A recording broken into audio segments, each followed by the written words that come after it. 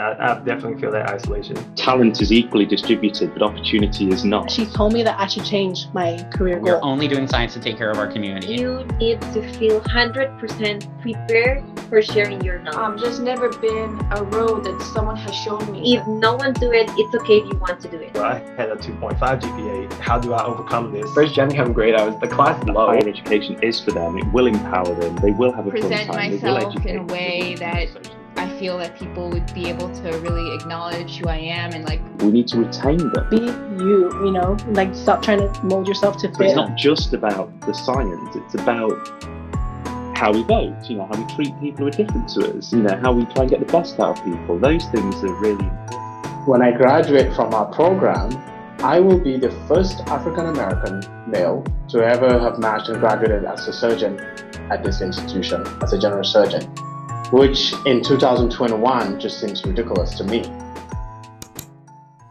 What's up, y'all? It's your host, JP Flores, and welcome to From Where Does It Stem?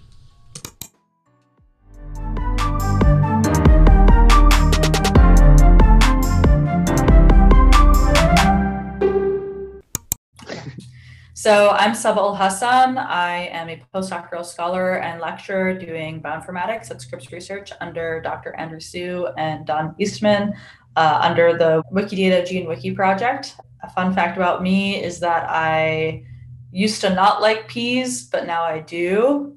I also go by they, them pronouns. Awesome. Thank you so much. Yeah, I'm excited to hear more about your science. So what do you do exactly at your institution right now?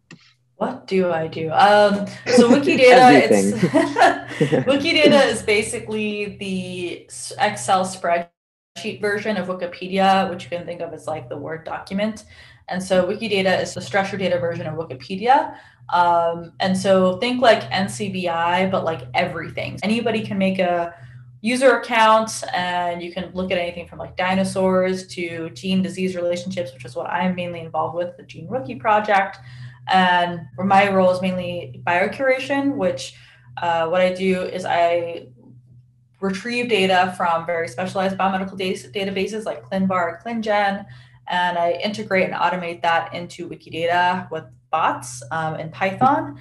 And so I do that. And then right now, my project is basically trying to reproduce and automate an analysis that basically walks through Wikidata and retrieves a bunch of biomedical information as nodes and edge categories, puts it together as knowledge graph data, and then walks through that with an algorithm to then output potential candidates for drug repurposing. So basically drugs that have already been FDA approved and rank them for different types of uses than what they're currently used for. So usually these are drugs that are outdated for some reason or expired, are not in use anymore, but maybe they're useful for something else. So that's what my project is. Gotcha. That's awesome. So yeah, outside of your science, would you mind painting a picture of who you are, how were you raised, and what your upbringings were like? Yeah, sure. I grew up in Salt Lake City, Utah. I have a younger sibling. My family now lives in the Bay Area for the last several years. I'm in San Diego, so it's really nice to be able to see them a lot more often, I think, than before. But yeah, I grew up kind of in a undesirable area of town that's now being gentrified called like Glendale, Rose Park area. So it was a mostly Hispanic migrant neighborhood. It was like on the other side of the highway. It was near the Great Salt Lake. So kind of like a smelly area because of the lake, which is now really interesting because now people are trying to rescue and save the Great Salt Lake. Whereas like in the time I was growing up there, it was always seen as this like gross place.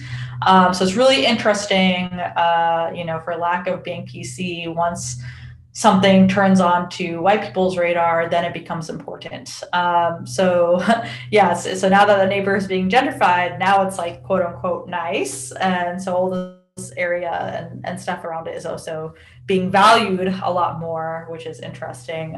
So that, I think in my journey of becoming a scientist, even though I grew up next to this lake, I didn't really realize the value of it until getting involved in this high school research program that my friend and I was kind of antisocial. Like I was alone a lot and didn't really like friends generally. So I just had a few. And even then I had these pet chickens and I would ditch them to hang out with my pet chickens.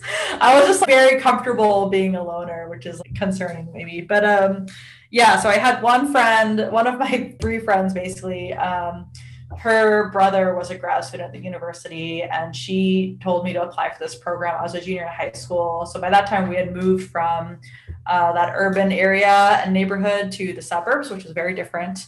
And we actually moved because of crime. So we moved to that area and this friend of mine told me about this program that was for high school students that you could do research with the university. And I was very curious. We didn't really have that many pets. Well, we had like a cat, I guess, but that was later. And so I would keep insects. And I was I would like find insects. I'd keep them for a week. So I really liked biology. And I really liked nature, but I didn't see myself as like a scientist. I really loved, science documentaries. Like I watched a lot of Jeff Corwin and Steve Irwin and stuff like that, but I just didn't see myself like as like smart in that way. Anyways, my friend in high school, she was like, you should apply for this program with the university because my brother told me about it and he's basically forced me to apply and I don't want to be in the program by myself. And I was just like, well, I don't think she was pretty smart. And I was like, I don't think I'm that smart, but like, I'll apply. I did AP classes and stuff, but I was always kind of in the back corner, I was pretty like average in that way. Like I was like the average or below average kid in the AP class, just trying to get my extracurriculars for a scholarship, so I was ready so I could get out of Salt Lake. Yeah, so I applied for this program and I got in. And I was really surprised. So I was going to work at Nielsen's Frozen Custard because I loved frozen custard. Who doesn't? I know, it's so good. Actually hard to find. But yeah, it's like really popular in Utah. And so love frozen custard. And then the program it was a paid program. So they gave you a stipend for the summer. And it was the same amount I like did the math and it was like the same amount as I would have gotten paid to work at this frozen custard place this summer. So I was like 17. I had this summer job at the university. I was like, this is great. Like, this is awesome. So I did that. And that's basically how I'm here. I'm still in touch with my mentor at the time was a grad student who's now a scientist at Yale. The person that led the program, she's retired now, but she's kind of like my science mom. And then after that, I switched labs. And the person I worked with after that, who's now also retired, he was like my science dad. And I had like a really good, it was tough and there were definitely some hard moments, but overall like a really good experience as an undergrad. And actually the head of the lab, also Filipino, Baldomero Oliveira, and that I didn't realize that was unusual. So, Oh, you know him? I worked on cone snails for undergrad. Oh, really? That was my research, yeah. There you go. Whose group are you in? Dr. Schultz. I went to Occidental College. Joseph I know him. Yeah, his work's great. Cool. I love his work. I've like sent him some emails. Yeah, so I worked in the Oliveira lab as undergrad. Yeah, I worked in a few other labs too, but mainly that one. But yeah, that was my first experience really with research. And I didn't realize it was unusual to, our lab was like very international. It was like a lot of Filipinos as well, which I didn't know was unusual. And then I went for my master's and I was like the only non-male besides one PI, the only non-white person besides like one international Japanese grad student. And I was like, oh, and that was like a really big shock. And I was like, oh, Salt Lake is like not diverse. Like you're from LA or like you went to school in LA, but I was like from Salt Lake. And I just, in my mind, I was like, oh, Salt Lake is like not diverse because all my mom's side is mostly in the Bay Area. So I was like, that's diverse. And I was like, oh, Salt Lake's like not. And then I went to other places like, oh, it's like even worse. And I was like, I didn't know. But yeah, I think that foundation was really important. And there's definitely been a few moments where I've wanted to leave or I almost dropped out. I took a master's instead of a PhD the first time I did grad school, and I definitely don't regret that decision. I think that was probably one of the best things I ever did. But yeah, I've hopped around, and probably depending on who you talk to, some people were like, yeah, that person really should stay. And probably some people were like, that person should not be in science anymore. but I'm still kicking. So yeah, I don't know. Here. Look at you now, right? Yeah, look at you now. But that's a little bit of my origin story. Cool. Yeah. If you don't mind me asking, what institutions have you been through? Gone to. Yeah, gone to. Yeah, I have so many thoughts on higher education. Someone recently asked me, they're like, if you would do it again, would you? And I was like, I would not go to school. I probably would just go to vocational school and like get paid, I've now done 10 years of research, and I probably get paid twice as much just doing a vocational degree with that experience in a job. But I love asking questions, so it's very fulfilling in that way, because I'm definitely that annoying kid that's like, why is it like that? And I'm, just like, that person's like, please stop asking questions. So it's good for me in that way, and it's fulfilling in that way. But I think, I went to University of Utah, and I could only afford to apply to 2 places really. So I applied at that time. There weren't really or at least I didn't know about fee waivers and things like that. So I applied there, and I applied to UC Berkeley, and I got in there because I wanted to get out of Utah. But, and that time it was the top public university, but I didn't really care about that. I was just like, that's where weird/cool people go, and I want to be weird and cool. So I was not thinking about the top university. I was just like, I just want to be weird and cool, and this is a good school, so no one's gonna give me a hard time if I get in. So I got in there, and then I remember me and 2 other friends also applied, and one of our third friend could get in-state tuition because he had a parent that was in California. So he actually did go. I think he's a lawyer now. And then me and the other friends, we couldn't really afford to go because it's $200K or something crazy. And we had a full ride to the University of Utah. So we're like, we're just going to do this. And that was another great decision. At first, I really was like, oh man, this is my dream school. My brother was sick at the time, so he was in and out of the hospital. But I really don't regret that. And my other friend who did that too doesn't regret it. My friend is now a successful architect. So, cool. My plug is, choose finances over school, especially if you don't know entirely what you want to do. If you know what you want to do in school, undergrad or grad, do it. But if you're still not entirely sure, grad school is great in the sense how I've looked at it is it's consistent pay for 4 to 5 years. It's not a lot of pay, but it's consistent pay. You don't have to pay a lot of taxes and good insurance depending on where you go.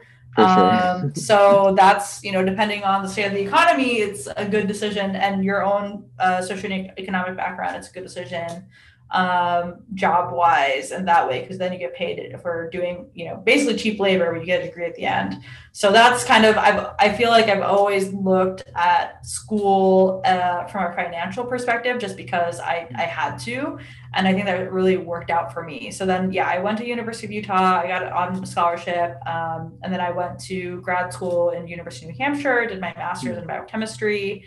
Then I was going to work after that, but then one friend told me about UC Merced, and I really was kind of done with academia and sciences in general. And I lived in Puerto Rico for a little bit, worked at hostels and stuff, and just took a little bit of a break. And then I started at UC Merced. I was fortunate to get a fellowship there, so I was there, and I finished up now 2 years ago, and I've been in this position since the start of my 3rd year. But I basically, everything has been dictated by finances and where I want to live and what skills I want to gain. I think science is interesting. If you just like science generally, anything can be interesting. Yeah. There's so many cool questions, but there's nothing to me where I'm obsessed. There's definitely stuff where I'm curious, and I'm I want to know more about that, and I really want to figure out that answer. But I can also let it go and be if I can't figure out that answer, that's fine, I'll just do something else. And I think it's difficult. If I could make a suggestion to anyone out there who's in grad school right now or in academia generally, just be open. Don't be too open, have something, but be open. Because everyone always would say this when I was at seminars or whatever. They're like, oh, what you end up doing is not going to be what you thought you were going to do. And that's so true. I've just had such a zigzag path, which I kind of thought I would anyway, because that's my personality a little bit, and that's fine. I'm just having fun. I'm enjoying it. And so far I'm financially doing okay enough that I can stay in it. I probably won't stay in it too much longer. If I don't get some sort of grants or something, I'll probably switch. to something that pays a bit better. But as long as I'm able to do it and my family is okay and stuff, like I'm going to keep doing it. So yeah, so that's where I've been. And then I finished at UC Merced, quantitative and systems bio, and now I'm here. Awesome. Yeah, I also want to emphasize to people there is no rush too, because I was one of those like bright-eyed, bushy-tailed undergrads that was like, I'm going to apply to a PhD program. Like, why not? But this is what I wanted to do. And I know so many friends, they were telling me like, oh, it seems like you have your stuff figured out. Like, I need to do something. And I'm like, no, you really don't need to. There's no rush to do this, right? So I guess my next question has to do with the intersectionality of who people are and who they are as scientists. So we talked about being Filipino. So not just on that, but a lot of different things. Why is it important to connect the two as we pursue science and just are out and about? Yeah, so I don't know what your interest. I'd be curious to hear what your interests are and like how you got interested in science. But I think for me, science was kind of an escape. So when I kind of like had a bit of a chaotic upbringing, and when I was in the lab, it was like my meditation. It was like I had this card that someone gave me at 17 because they trusted me enough as a 17-year-old, and I could just go in the building like anytime I wanted, and it was great. I think a part of me being such a dedicated kind of workaholic at that time too, and maybe still, is that it's just peaceful for me. It's a nice way to get away from anything else that is on my mind and just focus on my science and do that. Also, it was very appealing to me, the idea of, okay, it doesn't really matter what I look like or, where I come from or whatever. Here, I can just bring in my thoughts, and that's what people care about. And especially growing up through like September 11th as a kid and going through that, people kind of harassing you for, something that's not really in your control or that you don't understand because you're really young. That was really nice and refreshing. And then it was funny because I had this very rose-tinted glasses view of scientists, and I think I still do in a way, like this kind of romantic view of scientists being very pure in this way and their integrity and, putting intellect and thoughts and ideas before anything else. And that's not true at all, because scientists are still people, and there's a history of science, and we're very biased towards certain types of science, namely Western science being the top or being seen as the pinnacle. Again, I guess, as I said earlier, if white people think it's important, then that's where the money goes, right? So I think, so I think as I continued on, and I think most people will agree that as I continued on, things would happen, and I would have these experiences. And I knew I was different. I knew I was underrepresented different ways. But things would come up that at first I would really blame myself. I would immediately be like, this is my fault, or this happened because of something I'm not doing right. And then it happens enough times, and then you start to feel this is messed up. And then you start to feel like this is not fair. One example was, and I feel pretty comfortable talking about this, when I was doing my degree on the East Coast, there were two other male grad students in the lab with me. And one was already there, and I came in, and then I kind of convinced the third one to join our lab, who was rotating. I really enjoy science. It's very therapeutic for me. So I was working a lot. And then the PI kind of favored me within the first 6 months. And I don't agree with that. I don't think it's good to favor students, but that is what happened. And then the two male grad students didn't like that, and they teamed up. So initially I was friends with the one and, kind of neutral with the other one.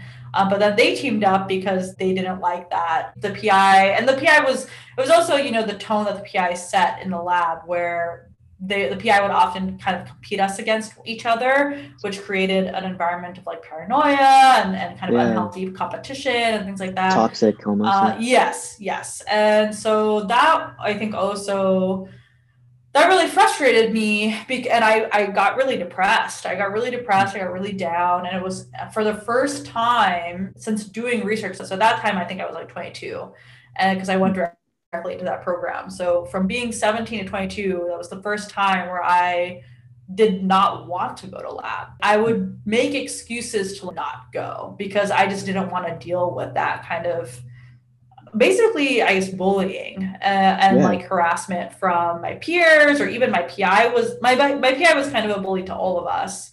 And now I can see that for what that is, but at the time, I was very hard on myself, and I'm a failure, and I'm not fitting in, I'm not getting along, and really that other grad student that was there, the international Japanese, like he was kind of at the end of his career or his doctorate. He didn't really care. He's just like, I don't get. If he wasn't there, I think would have been a little bit harder, but he was really helpful whenever he would be around. He was not there a lot of time, but when he would be around, he'd just be like, oh, you shouldn't care about these things. And he was really a helpful person.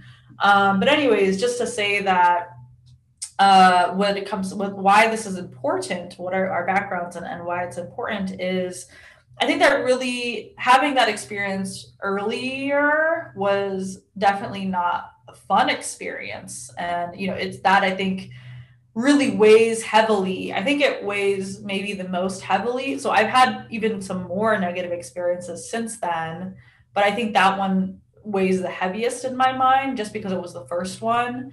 I had the most shock with that. But I think because that happened and because I've stayed, I can tell in my own growth as a person, I really have tried to become more and more of a person that I really don't want to be this way. Like, I really want to be someone that's helpful for others and approachable. Even if I think maybe in some circles, people might view me as like ditzy, or I don't really know what I'm talking about. Or, sometimes I ask kind of naive questions, but I think it's better to be viewed that way than someone who's not approachable. So at least I know people feel comfortable talking to me and comfortable approaching me. And I prefer that than the opposite, because I feel like that's very important as a scientist. And then going back to why our backgrounds matter, I think this all really taught me that I was using science as an escape, and maybe this is getting a little too deep or existential, but like, we can't escape ourselves, like we are who we are. And so, deep as you want. we talk a lot about being objective, and that the pinnacle of being a good scientist is finding the objective truth, but that doesn't exist because we're humans. We are inherently subjective, and we see this in everything we do. So then the follow-up is, well, what's the point then? Why should we do anything at all? It's like, well, no, there is a point, because the more we can acknowledge the subjective aspects, the more we can actually attain the objective. And so if we ignore these aspects, like, that you're Filipino, that I'm South Asian, or someone else, if we ignore these and we ignore these contexts, we are hurting ourselves and our ability to conduct good research. And we're also ignoring the strengths and perspectives we offer from our own. Just like you collaborate with people that are different disciplines, it's the same concept. You collaborate with people who are different from you because they have a different way of seeing something, and they're going to have something valuable to offer. But we don't see it that way. So it's kind of ironic. Like, we value biodiversity, we value interdisciplinary collaboration. So like, why don't we value diversity amongst people? This is just 1 + 1 = 2, right? But it's also, I think we see that because we're kind of coming in from the outside. So I think that the more and more you have people, and I've learned a lot of stuff too. Like, one thing I'm learning a lot more about is my ableism. And I can say that the same PI where I was working for in the East Coast, at that time it was like 2013 or so. And one of my friends was recently diagnosed with MS, and they also were in research. And so I remember talking with them. They were on the other side of the country, and I remember talking with them. And, slowly they were losing their mobility, and they were trying to figure out how to do lab work while that was happening. And I remember talking with my PI about it, kind of as for mentorship advice. And like, well, if that's a problem, like they just can't do lab work. And I just remember thinking like, what? They can't do lab work? And so that really stuck in my mind, but I didn't really have the words for having that kind of conversation. And I think it's fantastic that right now there's a lot more conversation on, disability in STEM and that representation, because it doesn't matter. There is definitely a lot of ableism in field work and wet lab work. That shouldn't be the case. You have like Stephen Hawking, right? That's a great example of why it's important to have people that have different backgrounds. So that's something I'm thinking about too. So I feel like in the same way that I have learned that I have things that I can offer, that I previously thought were like maybe weaknesses or negative aspects of myself because they weren't really represented. I'm also seeing how I benefit from my own privileges too and learning. I think as scientists, our goal is that we are always learning, and it can feel overwhelming, but hopefully we're all interested in the curious aspect. Otherwise, like, why are we here? Yeah. Yeah, you're a very impressive person. I love that. everything about that. I was in my head, I'm just snapping. You know, like that's I'm not the one making a podcast, so that's pretty so good. No. It's always about the people I interview. That's why I do this. I let them do the work. But yeah, I guess I'm now wondering, like, how did you get through all this, right? Because, you know, these experiences, I'm sorry that you went through them, but I just want to know, how did you get through them? A lot of people talk about finding their communities, their support systems. Did you have any support going through this? Like, what were your support systems like growing up, and how integral has this been for you? How did you find your support systems? Or was it just you know, being a badass and being like, oh, I got it. I'm just a loner. Yeah. No, so that's a great question. And that's also something where it's funny because, like, you know, like you contacted me through Twitter, and you can see that, like, I'm maybe a prolific tweeter, you could say. I think I got a Twitter in like 2014 or something because I was working as a tech for a new PI. And he's like, oh, you got to get this. And I was just like, I don't know what this is about. Last words, yeah. Yeah, I didn't use it for like 2 years. I just didn't even touch it. So it's funny because I feel like everyone's like, oh yeah, someone tweets a lot. They have this idea of what I do or what I am because of my quote unquote online presence or whatever. But I think at some point I just stopped caring, and I was just like, yeah, whatever. Like, and you know, for better or for worse, that's why I just kind of say whatever. And I try to use it as something to help me learn and to learn from others, and also just to, I don't know, be ridiculous. I would say, but I think, you know, like I said, like I really struggled to make friends when I was younger. One, because of just like the context of being Muslim American in Utah. And the other thing being that because of that, I think I just really struggled. I didn't trust people, and I think, you know, we all have trust issues, right, to some degree. But I just had a lot of trust issues. And so I was very closed. And I actually, I had really bad anxiety attacks. And then when I think it was like my first year, my freshman year of college, and I would get such bad anxiety attacks, I would like throw up, or I would just not be able to do it. And nobody knew. Literally, not even, I had a roommate where we lived in the same room, and I would hide it from her. Like, I would like go in the bathroom, and like, I was like, nobody can know. My family didn't, like, nobody knew. And now, you know, as someone who has anxiety and depression, I can just openly say, like, think of somebody that's never experienced anxiety or depression. Like, that person does not exist. If they exist, please introduce me to them. Yeah. I don't think that person is real. I think it's, you know, it's a part of life, right? Like, at some point or another, people will experience, and of course it's a spectrum, like people have different severities, and that should be respected. But I think everyone has something that they are going through that you don't know about. So there are some things that, you know, are very apparent that you can visibly see, and then you're like, okay, that person is going through this, or this person is privileged in that way, or whatever. But there are other things that are unseen that we just don't know about, and people have varying comfort levels of how much they're going to share about that. And I think maybe my queerness too is an example of that, where I basically outed myself as a result of a friend being mislabeled as cis and white, a cis white male who was actually multiracial and bi, and they were really upset about it because this stranger more or less was critiquing them, being like, oh, you don't know anything about this, you're just another cis white male, blah, blah. And they were complaining. They're like, how dare they? They don't know me at all. That's my life. And they were really upset about it. And I was like, well, I'm just going to out myself, because what does that even look like? Because I've had people say to me, you know, whenever I'm like, oh yeah, I'm queer, they're like, what does that mean? Or they'll be like, well, you don't look queer, blah, blah. It's like, why does this should not have like an aesthetic, you know? Like, this is, and I think then that gets into the whole other stuff of, you know, how Filipino are you? Or you're not Filipino enough, or you're not American. And it's just like, who's making these rules, right? So getting back to the original thing of how to get through these, I think we have to remember that. So like I said, I really was very closed about a lot of things, and I was quite antisocial, and I kind of reached a point where I realized it was not good for me. and I realized that I needed to start being open, even though it's really uncomfortable, still very uncomfortable.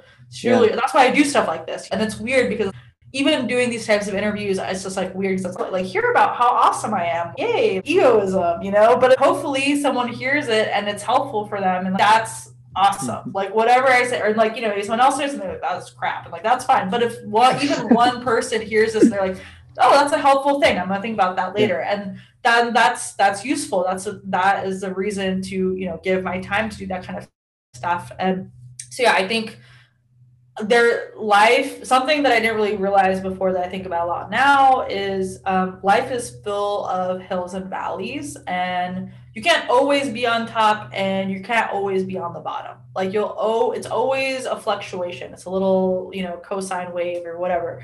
And, that's just how it is. And there are some days, like actually last week, I was kind of having a rough week and I was just feeling kind of sad for whatever reason. Like it's like I live in a beautiful place. Very lucky. I love my job. Everyone I work with is awesome. This is my 3rd year now and like no complaints, which is unheard of, right? And I love everything. I'm very fortunate, like my parents have health problems, but they're here. Like I'm very lucky in many ways. And for whatever reason, I was just feeling kind of low last week. I was feeling some imposter syndrome. I was feeling like, am I ever going to figure this out? And like, that's normal. Even people I know that are established in their careers, and like, I'm, considered more established. I have my degree now. I'm doing all right. There's always something. And I don't know one person who is doing well, like from a third person perspective that you're like, oh, that person's doing great. And you talk to them and they open up and there's a whole bunch of stuff that they are worried about too. So I think normalizing these things, and I think that's what's really gotten me through, is just when I started talking to people, when I had that really rough time, when I was out doing my master's, I talked to 2 people that were kind of mentors to me. And I felt kind of awkward doing it, but I just asked them for help, and they got on the phone with me independently and talked with me, and they basically convinced me, because I was going to drop out. I was just going to leave, like basically disappear and not come back. That was what I wanted to do. And they were like, don't do that, because then you have put in time, and what did you get out of it? And that person doesn't care if you leave. They're still going to get their research or whatever, but at least finish, because that degree is for you. You are there, and then you can have that, and nobody can take that away from you after. And so them telling me that and telling me their own experiences, I think really helped me to normalize that this is something that happens. This is part of life. It's okay. It's okay to have things be unfair. It's normal. Maybe some things are less fair or seem more unfair at certain times than others. But I think at the end, we all are abiding by the chemistry laws of equilibrium. So there's always a trade-off and karma, etc. So I think that's really helped me to get through. And just remembering that there was some funny reel I was watching the other day where this person was joking about these 2 seagulls on the beach, and they're like, oh, are they together? Are they breaking up? Are they in a fight? And it was just like a little anthropomorphized commentary on the seagulls. And they're like shouting to them, like, remember the good times, don't break up. And so I think you have to think about, just like a funny anecdote, but you have to think about the moments that are good, and you have to remember that this moment is happening too. It's okay. It's important to sit in that moment, and that if you don't have those bad experiences, if you don't have those low moments, then you can't really appreciate the good as much. So I think that it's important to also, in a way, enjoy the bad too. Not like don't enjoy it, but like appreciate it. Appreciate it, and that it's there. And so that's how I've gone through stuff, and that's what I would say. Very cool. I really admire your vulnerability. I feel like the power of vulnerability is really underestimated nowadays. Like it's pretty wild. But I wanted to ask, we're having this conversation, but structurally, like institutes of higher education can also do a better job. So how do you think they can be better? How can institutes of higher education be more inclusive and really help us? Like, what are your thoughts on that? Because I know at the start you said you were really critical of it. So I'm curious to see what you had in mind. That's a great question. So might take an hour long, but so I would say, and then this goes back to like just talking about like why is anyone anyway, right? So like I would say in all the negative experiences I've had with people in academia or otherwise, it's mostly rooted in something that they are struggling with themselves, that they're projecting in some way, right? It's very hard to take time to reflect and be healthy. It's a lot of work, it's a lot of effort. It's constant effort. It never stops. Yeah. And the person that I had to really, the one that it kind of shocked me, like I said, I've had other negative experiences and positive experiences since that time. But the one where it kind of shocked me, they were one of the first females to be hired in that department. And that was very inspiring to me to work for somebody like that. And I respect that person, even though I had a really negative experience with them, I respect what that person had to go through to get there. Mm-hmm. But I am very sad by the fact that they basically kind of were a bully. And they were known to be harder towards non-males than males, even though they themselves are female. And I also experienced that working with them. And so that's something, and there's all sorts of literature on this stuff too, like internal sexism and things like that, and things that I've also had to work on with that too, of, not viewing femme qualities or characteristics as less than masculine characteristics. Like, for example, one thing we know is that many women in science tend to speak deeper because it's like tied to being more masculine, and that's going to be taken more seriously.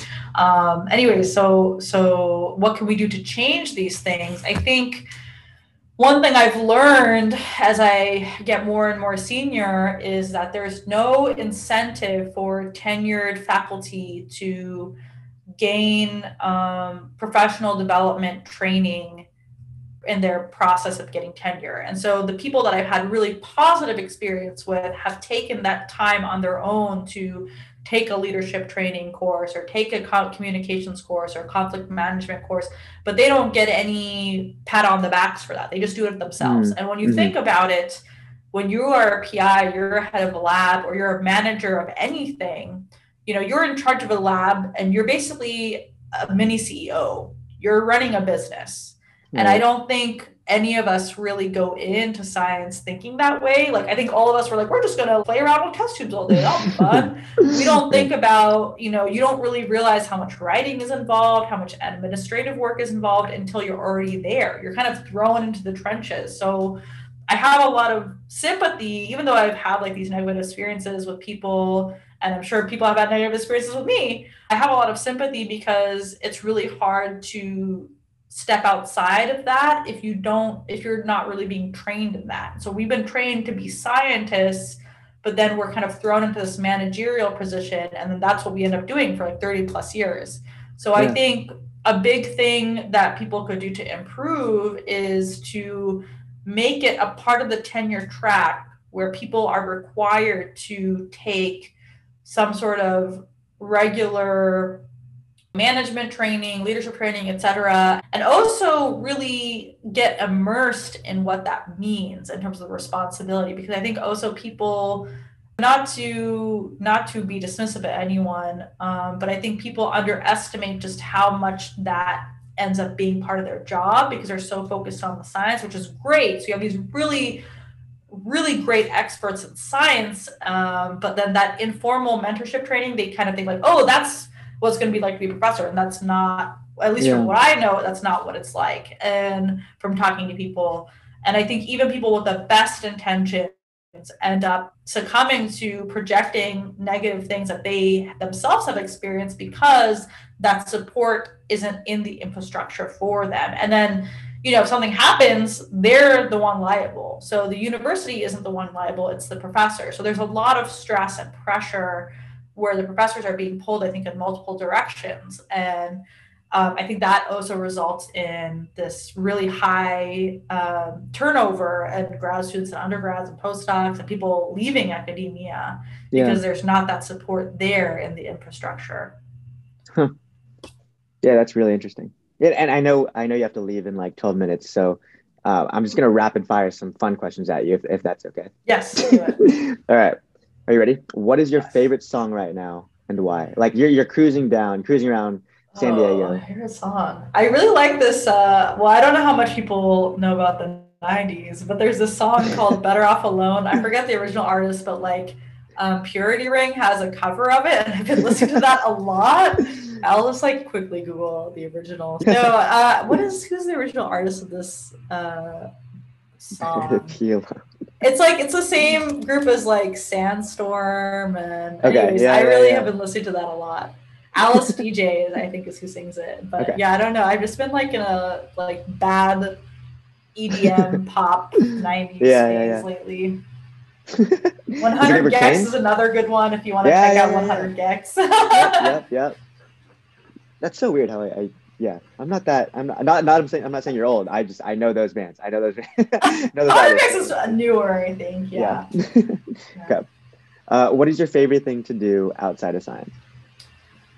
I like tide pooling. I like going on hikes. Surfing? I am trying to get into surfing. It's really hard. I have a surfboard. I probably will not call myself a surfer until like 6 months into it. And I used to do skateboarding a lot too when I was like in my late teens, early 20s. And I'm 30 now. And I started doing it again this past couple of months, and it's like so really hard. I was like, but also I'm like more fragile now too. So I'm like this 30-year-old at the skate park, but it's like a great workout. It's like so good for your core. Like you do it for an hour and it's like fun. And then you're like done with it. I'm like, this is better than the gym. But now I'm like, am I that weird old person? Like, but it's fine because SoCal, like everyone does it. So it's like, yeah, I miss SoCal so much. Like it's so much different than North Carolina. Come visit anytime. I really do miss it. What is your favorite food, or I guess what is your favorite food, place to eat, hang out, and why? I really love Lestat's coffee. There's like a few locations in San Diego. La Jolla specifically? Or? There's like 3 of them, I think. There's a few locations. I also really love Oscar's Seafood. It's like Mexican, and it's like seafood tacos. Like they have like smoked fish taco and like good ceviche and stuff. I also really like, there's a lot of good Ethiopian places here, also in the Bay Area. Ramen, poke, Korean barbecue. Everything is in SoCal. Like that's something we don't have out here. I'm like, man, what is out here? I don't even. I know. Well, yeah, you gotta start something. Let's do a side business. Start like another a side or hustle. something. Yeah, you know, like, I know the boba. I do really like the boba. Yeah. So I know we were on a time crunch, but I do want to thank you again for everything. It feels really nice having these conversations again, because I feel like I'm kind of shaking the rust off right now, just because this PhD program is like, oh my gosh, this stuff's so hard. You're doing great though. Seems like you're keeping pretty busy, but hopefully you're getting some time for some fun too. Yeah, I count this as fun. Yeah. Yeah, just hearing your thoughts and everything, it's really inspiring.